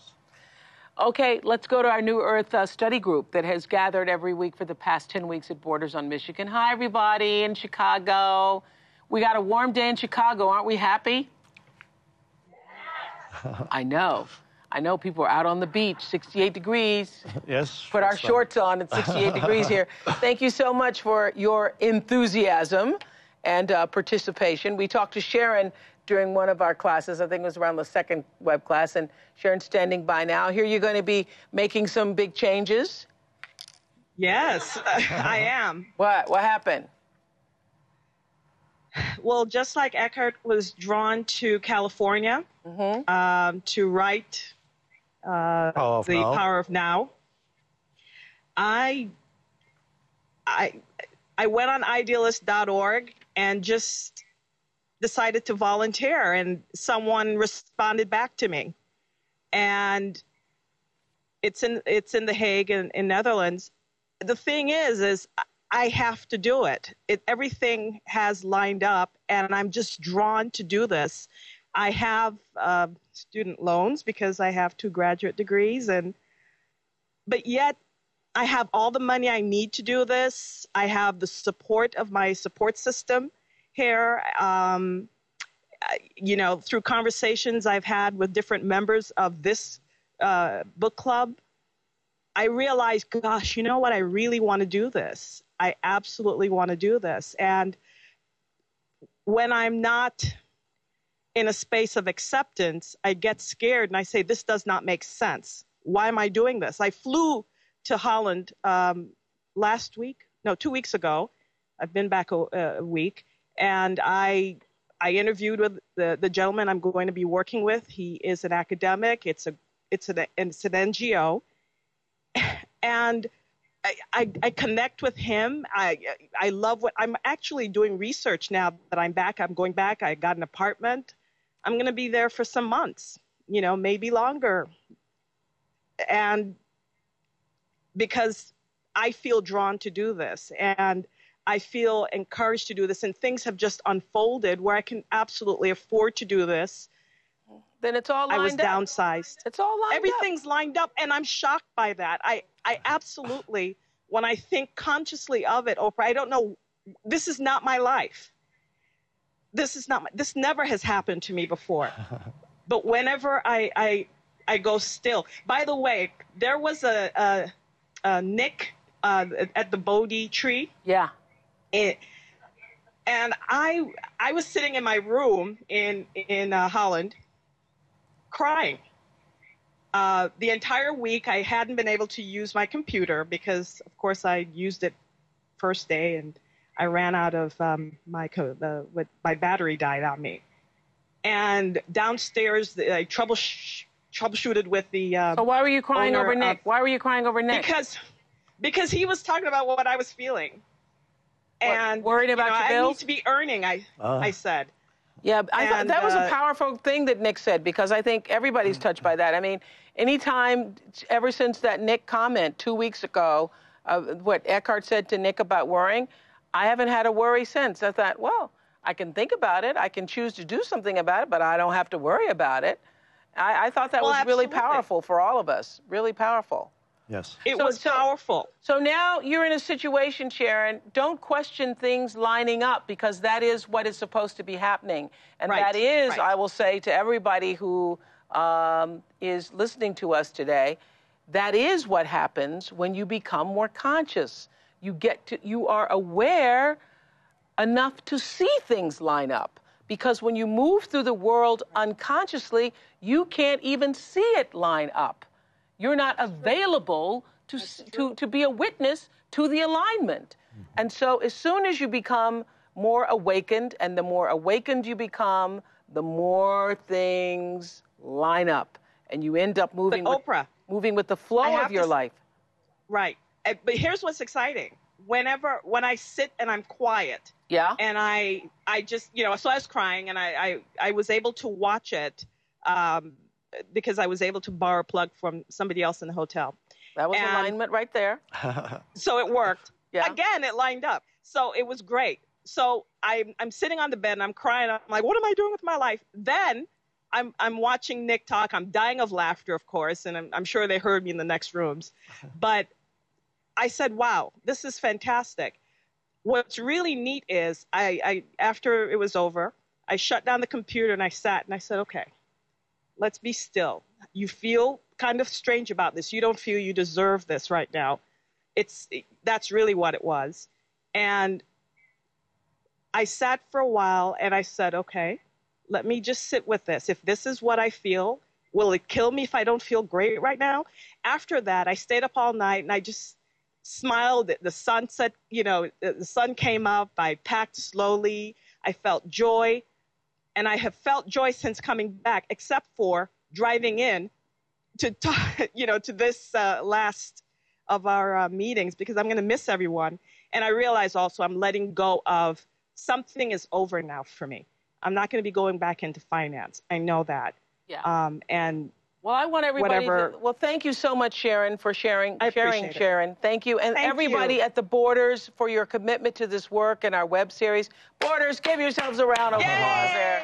All our Borders buddies. Oh, can I say one last thing, Oprah? Yeah. Can I say one last thing? By the way, this group of people, I so love them. I'm going around saying to everybody, I love you. This has been the best group. I'm taking classes. Some people here teach, and I'm taking classes with them. I've spoken to other people and learned so much about not just myself, but about the world, and I feel so joined with everyone. This has been just the best experience for me, and thank you so much for it. Great. Thank you. Thank you again. Thank you, our Borders buddies. Isn't that the whole point of all of this, is that when you become more awakened, everybody, things begin to flow in your life in a way that they had not before. Yes. And that's what's supposed to be happening. These, you talk in the book about, serendipitous encounters. I don't think you use the word, but things just start happening. Mm-hmm. They line up. Yes. You have to be there for this to happen. If you're not there, you have to be there in the now so that life can work for you. Uh-huh. You can't, if you deny life by denying the now, life can't work. It's like closing the shutters. The sun can't come in. Yeah. The sun doesn't mind, but the sun, why not open the shutters and let the sunshine in, which is, the strange thing is that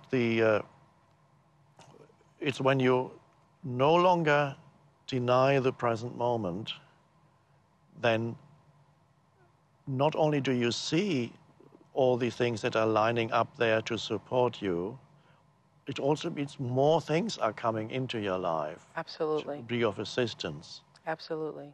And so that's wonderful once you... The evolutionary impulse of the universe. Yes. Rises up to me. Yes. It does.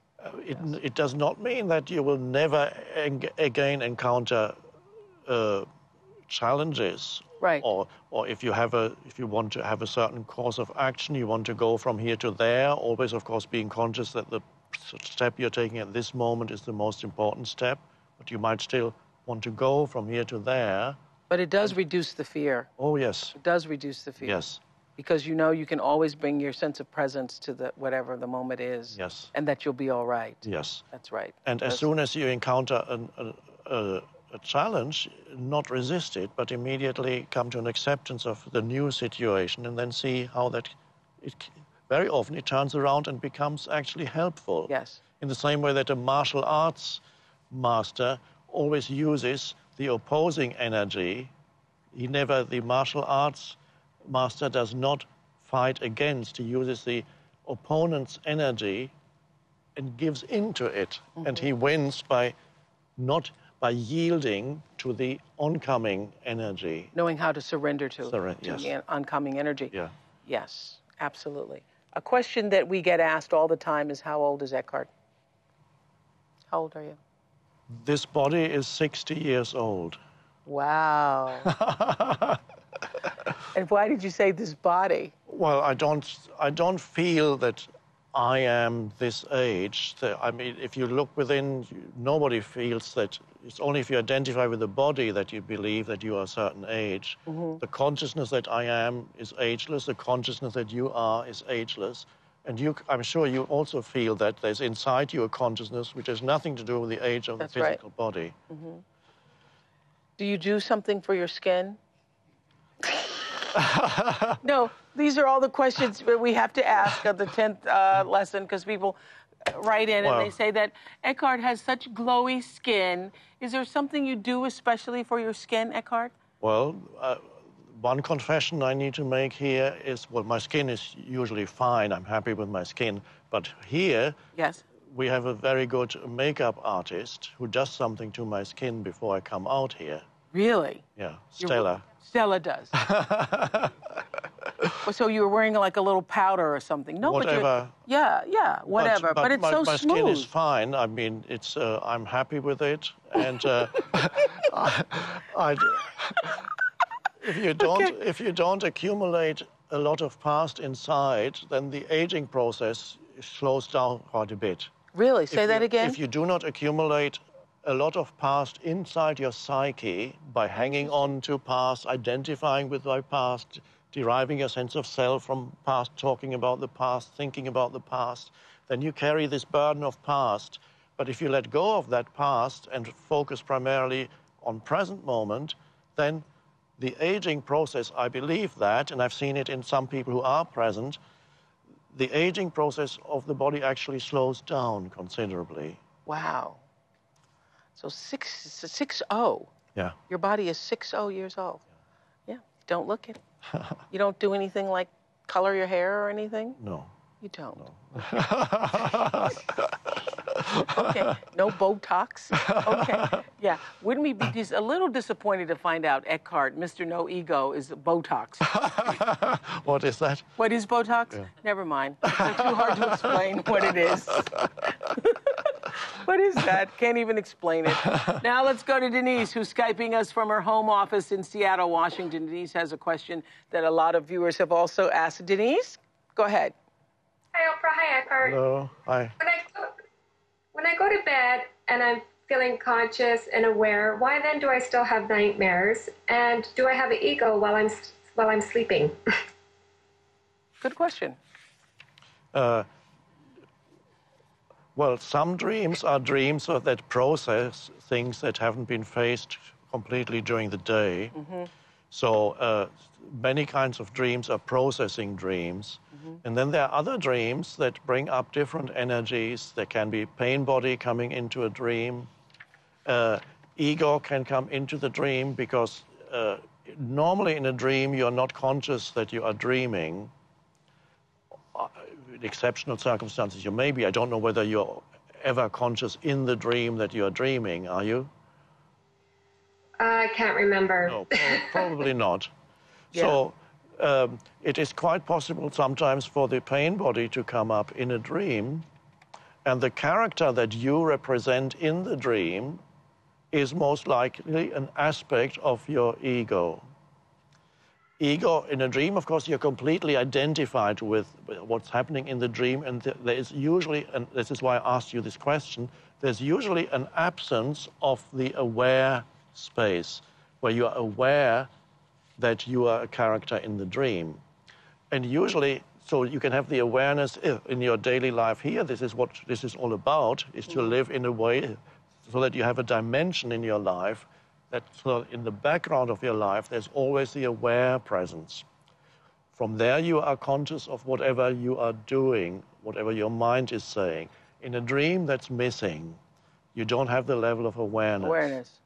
Unless you're conscious in the dream, which I dream dreams and I'm conscious in the dream. Yes. And I can be in a dream and then say, oh, I'm dreaming now. Yes. And if it's not a dream I want to be in, I'll say, got to get out of here. That's nice. Yeah, yeah. Or you could say in a dream, okay, I'm dreaming, I can do anything. Yeah, I can do anything. I think I'll fly now. But you don't do that in your dreams, right? So the question is whether or not your dreams are your ego. Sometimes they are not. Did you not also say, well, you did say in the book that sometimes when we dream, we go back to source? Yes. Yeah. Yes. Well, there I talk about dreamless sleep. Yes. Because, as you know, when you sleep, you have the dream stage, which Right. you go in and out of periodically, and then occasionally you have the deep sleep state of dreamless sleep. You say that on 282. I read that earlier. Each night, without knowing it, you return to the unmanifested source of all life when you enter the stage of deep dreamless sleep, Yes. and then reemerge again in the morning, replenish. So you've gone back to source energy Yes, there. yes, Yeah. yes. That's so. It does help. What do you do before going to sleep? Is when you let's say the last 20 minutes or so? You're not watching the news, are you? No, I'm reading The New Earth, and so. Okay. Okay, but even that, I'm feeling.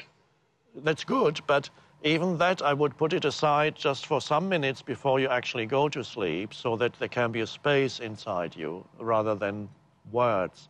And some of the words may actually help you to get in touch with that space. But then a time comes when you put the book aside, and the best, the most powerful, the most helpful way of going into sleep is by lying on your back flat, arms stretched out, and put attention into the inner energy field of your body and feel the aliveness from your toes to the tip of your head. Scan your body with your attention a few times, and then feel the entire energy field of the body as a single field of energy. And, Yeah. and it's very beautiful to. That has feel. helped me a lot. That's actually, since you said that about 3 classes ago, has helped me do much better sleeping. What Eckhart is also, I think, emphasizing here for you, Denise, is that being more present in every moment of the day with whatever is going on in your life will allow you to not to have to deal with whatever you didn't deal with during the day in your dreams, because dreams are often the manifestation of your, unconscious or subconscious mind trying to work things out that you didn't fully work out in the day, that you didn't work out. And so, again, the answer is being present with whatever's going on, dealing with whatever needs to be dealt with in the moment so that it doesn't show up later on in your dreams. And I do that particularly if, I am not a television watcher because I'm on television like the cobbler's children has no shoes. But if I happen to be in a room and walk into a room and the television's on and it's a particularly disturbing image, rather than flip from that image or try to deny that I saw that image, I will literally take it in. I will accept what I have seen and deal with it in my mind so that it doesn't show up later on in a dream and frighten me or disturb me, So I try to deal with whatever is going to be disturbing when it is happening so that I don't have to process it later. Yes. It's good, very good. Yeah. Yes. I hope that helps. Thank you. That makes sense. Thank you. Well, thank you. Thank you. Because, the dreams are just unmanifested stuff Yes. that you didn't deal with. Yes. Yeah. Occasionally it happens that one has a deeper dream, but they tend to be more rare, where you might have a sudden insight coming into a dream that you didn't have before, a sudden realization, or some kind of dream images that have a symbolic meaning in your life and are telling you something. That can happen occasionally also, and that's beautiful when it happens. Well, let's go to the third modality, which is we've talked about acceptance. Yes. If you can't bring acceptance, enjoyment or enthusiasm. And enthusiasm, which is what Kippy from Tokyo had brought up earlier, is the higher vibration of modality for awakening. That whenever you are enthusiastic, that there's something else that comes into play. There's an energy field created that's bigger than you are. Yes, it's an energy that is of a creative kind, an energy that creates something, brings something into this world. I wouldn't say it's necessarily of a higher frequency, it's a more powerful frequency because it's the outgoing movement that is connected, however, with the source. Yeah. And again, we say that is the kind of enthusiasm that's just not wild, external enthusiasm, but enthusiasm born of the spirit, enthusiasm born of consciousness. Yes. Yeah, we're not just talking about going to a Bears game, standing out there screaming for your team. No, that's excitement. Sometimes the ego sometimes looks for states of excitement like that as substitutes for feeling the being. For being. You're out of touch with being, then the ego looks for substitutes. And excitement is one of them. Excitement sometimes through the media, through watching a violent film, or excitement through whatever. So acceptance, there are no clear dividing lines between these three modalities. Sometimes acceptance suddenly shifts into enjoyment. And sometimes enjoyment shifts into enthusiasm. Right. So if let's say you're doing something that before you would have resented, and suddenly you are able to realize, okay, there's resentment and denial inside me. Let's see if I can accept that I have to do this right now. And so suddenly you bring acceptance to it. And as you bring acceptance to it, and you're actually beginning to enjoy what you're doing. Yeah, that is absolutely true. This thing was telling you I had to do this weekend, I first was resenting it. I went and sat in the closet with myself so I could change my attitude. I decided I'm going to accept it. And during the process of it, I decided, let me be 100% present and see what happens. If I could just be and that was my focus, just to be 100% present. And I started getting a kick out of it. Yes. Yeah. Yes. Yeah. That's what We're Skyping again with a study group that has gathered at the Bodhi Tree bookstore in West Hollywood. Hi, everybody. Hi. Hi, everybody, and Nick. I see Nick there. Okay, who's at the microphone? Is that Tatiana? Hi, Tatiana. Has a question? Yes. Okay, go ahead. Hi. Yes, I do. It's about acceptance. And Eckhart says that acceptance looks like a passive state. And I do have a big problem with that because sometimes I feel like I accept what is more and more in my life. But at times I feel like I have to be proactive and I have to do something. And at the same time, I know that I have to step back and be aware and be in the moment. And that creates even more stress, like I'm not getting it, like I'm doing it wrong. And I feel like a loser sometimes. I feel like I'm not getting it. So how do I make it go away, like this guilt of you should know better? Oh, well, that's an additional question. That's an additional question. So the first one is, okay, let's deal with the first part. And the first part is? The first part is that you believe that when you're in a state of acceptance, you are no longer very effective, that you cannot act effectively anymore. Is that what you believe? Absolutely. Well, that's not the case. That's a wrong view of what acceptance means. And this is why we've been talking about bringing acceptance into what you are doing, so that acceptance is not separate from doing. Acceptance, for it to be complete, true acceptance, needs to flow into the doing rather than take you away from the doing and say, okay, there's nothing I can do. In some cases, of course, there is nothing you can do in certain situations, in which case you simply accept that at this moment, there's nothing I can do. There are other situations where you can do something, where doing actually the situation requires you, if you truly respond to the situation in the present moment, it requires you to take action, to do something. And then something for you to experiment with now, from now on, is to see if you can bring this energy field of acceptance and act out of that, so that the action doesn't come out of inner resistance or a neediness. Or denial. Or anger. It comes out of a more peaceful state. And then you will experience how powerful your action can actually be. Yeah, did you get that, Tatiana? That acceptance flows into the doing. I think everybody who is misunderstanding, is thinking that acceptance means that I'm saying this moment is okay, and so I have to live with it and then do nothing with it or be passive. He's saying you must first, in one of the earlier classes, you used the example of the bus in the mud. The wheels are in the mud. Yes, or I'm stuck in the mud. Let's say I'm walking out somewhere and suddenly I'm stuck in the mud to my knees. You're stuck in the mud to your knees. Yeah. You must first accept that you're stuck in the mud to your knees. You can't curse the fact that you're stuck in the mud to your knees. You can't deny that you're stuck in the mud to your knees. You can't, the energy that you spend wanting not to be stuck in the mud to your knees is all wasted energy. And it gets you stuck more deeply. Gets you stuck more deeply. If you're struggling. You must accept and let the acceptance that you're stuck in the mud on your knees flow into, now what do I do to get myself out of the mud? Yes, and this now what do I do is a state of alert attention. Yes.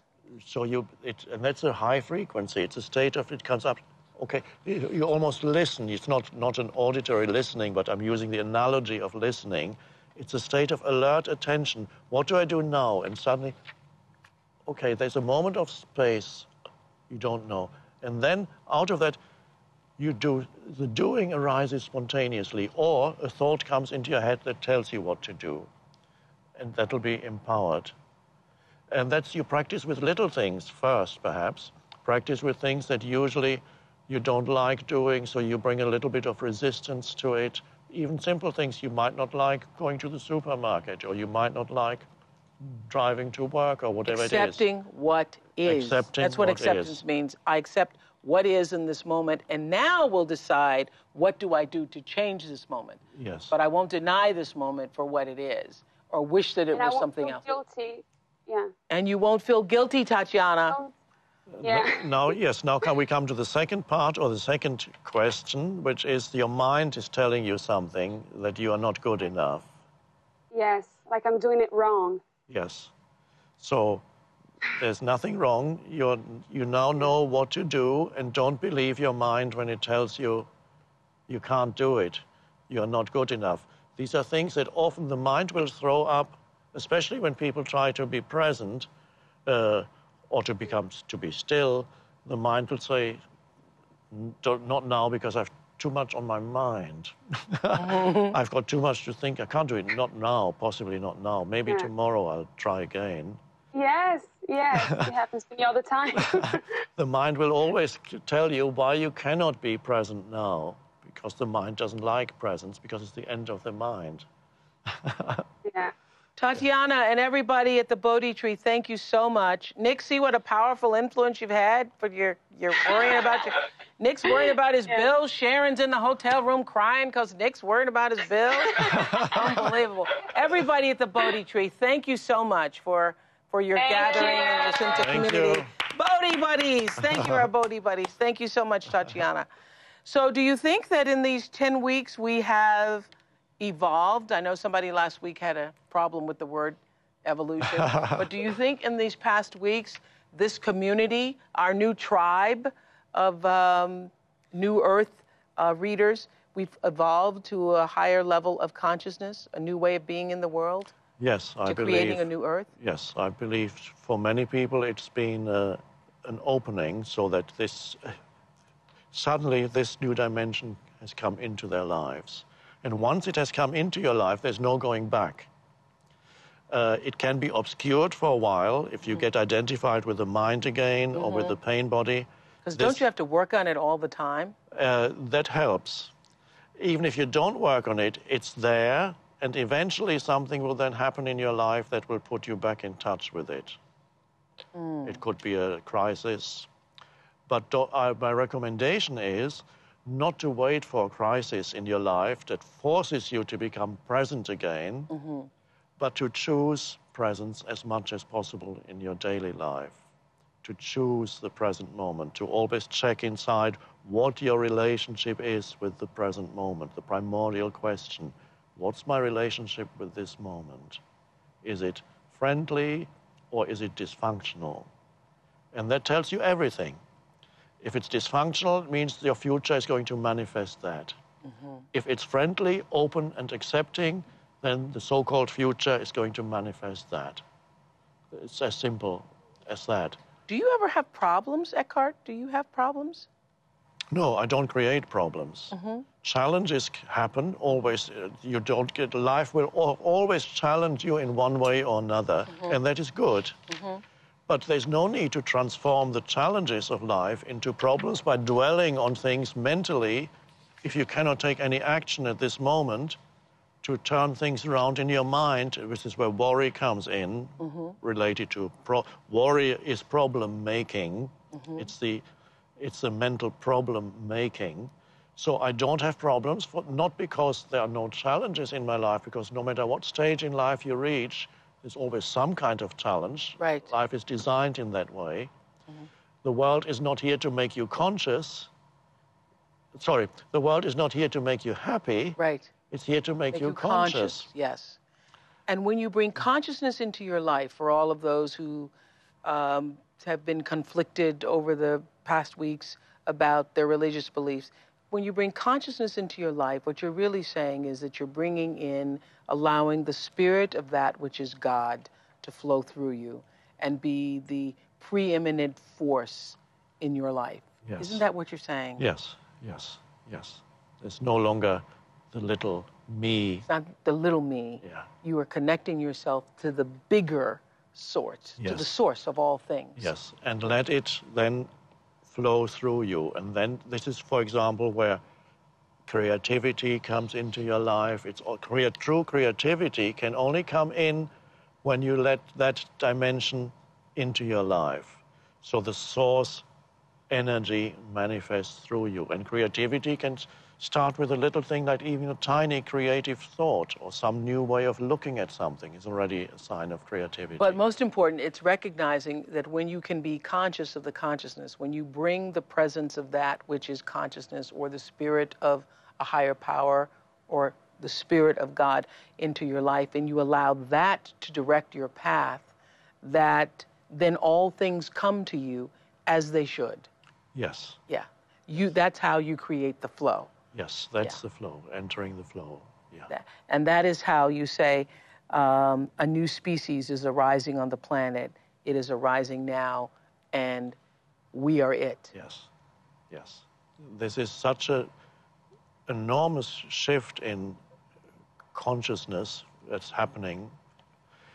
It's almost, this is why I use that expression, it's almost as if we were transforming into a new species. For the first time, a conscious species. It's almost as if humanity was only now beginning to actually wake up. Yes. But Mick, would you share with the rest of the audience at the end of this, just before we started this class, I had said a thank you to all the crews who made this possible, and Oprah.com, all the Oprah.com staff who's worked so hard the past 10 weeks, and our book club staff and producers and everybody. We had a thank you to everybody. And Eckhart, because of my book and the condition of my book, presented me with a leather-bound copy of A New Earth. Would you share with them what you wrote in my book?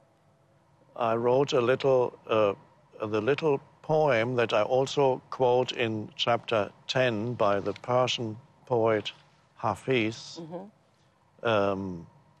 which starts, I am a hole in the flute that the Christ's breath moves through. Listen to this music. That's the poem. I am a hole in the flute. I'm not the flute. I'm a hole in the flute that the Christ's breath, God's breath, moves through. Listen to this music. So I wrote this little poem, and I said to Oprah, she was a wonderful hole. That energy is moving through her, and the world is listening to this music. Thank you for allowing me to do that. Thank you. With this magnificent piece of work that you've given to us through your words. And obviously, you are the whole also. Yes. For which Christ's breath, the breath of God, the breath of all energy in creation, flowed through you in order for you to write this. I mean, as I have read it over and over again, now on my fourth reading, I marvel at how you were able to put these sentences together in such a way that they have connected to me and to all of you all around the world. So yes. Thank you for this experience. Thank you. And everybody else, of course, is also that in essence. You are the opening for that dimension to come into this world. That's right. And anything that we do that is creative or is successful or is good comes from that source flowing through us. Yes. It is not of our doing, no, but of the greater doing. Yes. Of consciousness. So I want to thank you all for being a part of this really magnificent journey. It's been a part of what I know is my life's calling, to be able to be the whole for all of this to flow through. So I especially want to thank you and you and Kim for coming to Chicago these past 10 weeks, every single week to share a new earth with all of us. As I said earlier, I really encourage all of you to let this be your summer rereading book. And if you've enjoyed it, you should pass it on. There's no greater gift than sharing it. That's why I wanted to share it with you all. There's no greater gift than sharing it with somebody that you care about and having their lives also be awakened and transformed by the words that point you in the direction of the experience of awakening. So you can all begin to rewatch our webcasts this summer. Please join me next Monday, May 12th, for the start of my Soul Series webcast, because so many people said, what do we do now? Here on Oprah.com, I'll be talking to Dr. Jill Bolte Taylor. She's the brain scientist who had a catastrophic stroke and experienced much of what we've been talking about in our New Earth webcasts. Our Soul Series will continue throughout the summer with spiritual thinkers and authors from every walk of life. So I hope you'll keep Mondays reserved for Oprah.com. Tonight's class will be available on demand tomorrow for free here at Oprah.com. And if you want to download or watch any of our other classes, you can do that tomorrow at Oprah.com and, of course, iTunes. It's free because of the generous support of Nature Made Soft Gel Vitamins. What are we going to do next Monday? Another way for people to continue to connect with the energy would be perhaps, one is rereading this book, of course, so not necessarily from the beginning, just opening it after you've read it. All the places that you've outlined, yeah. Yes.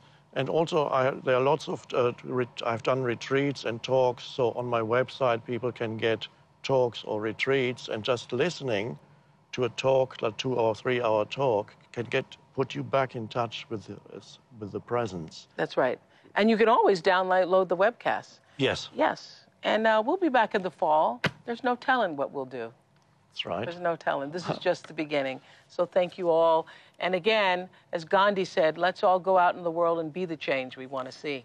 Yes. Thank you. Yes. Thank you.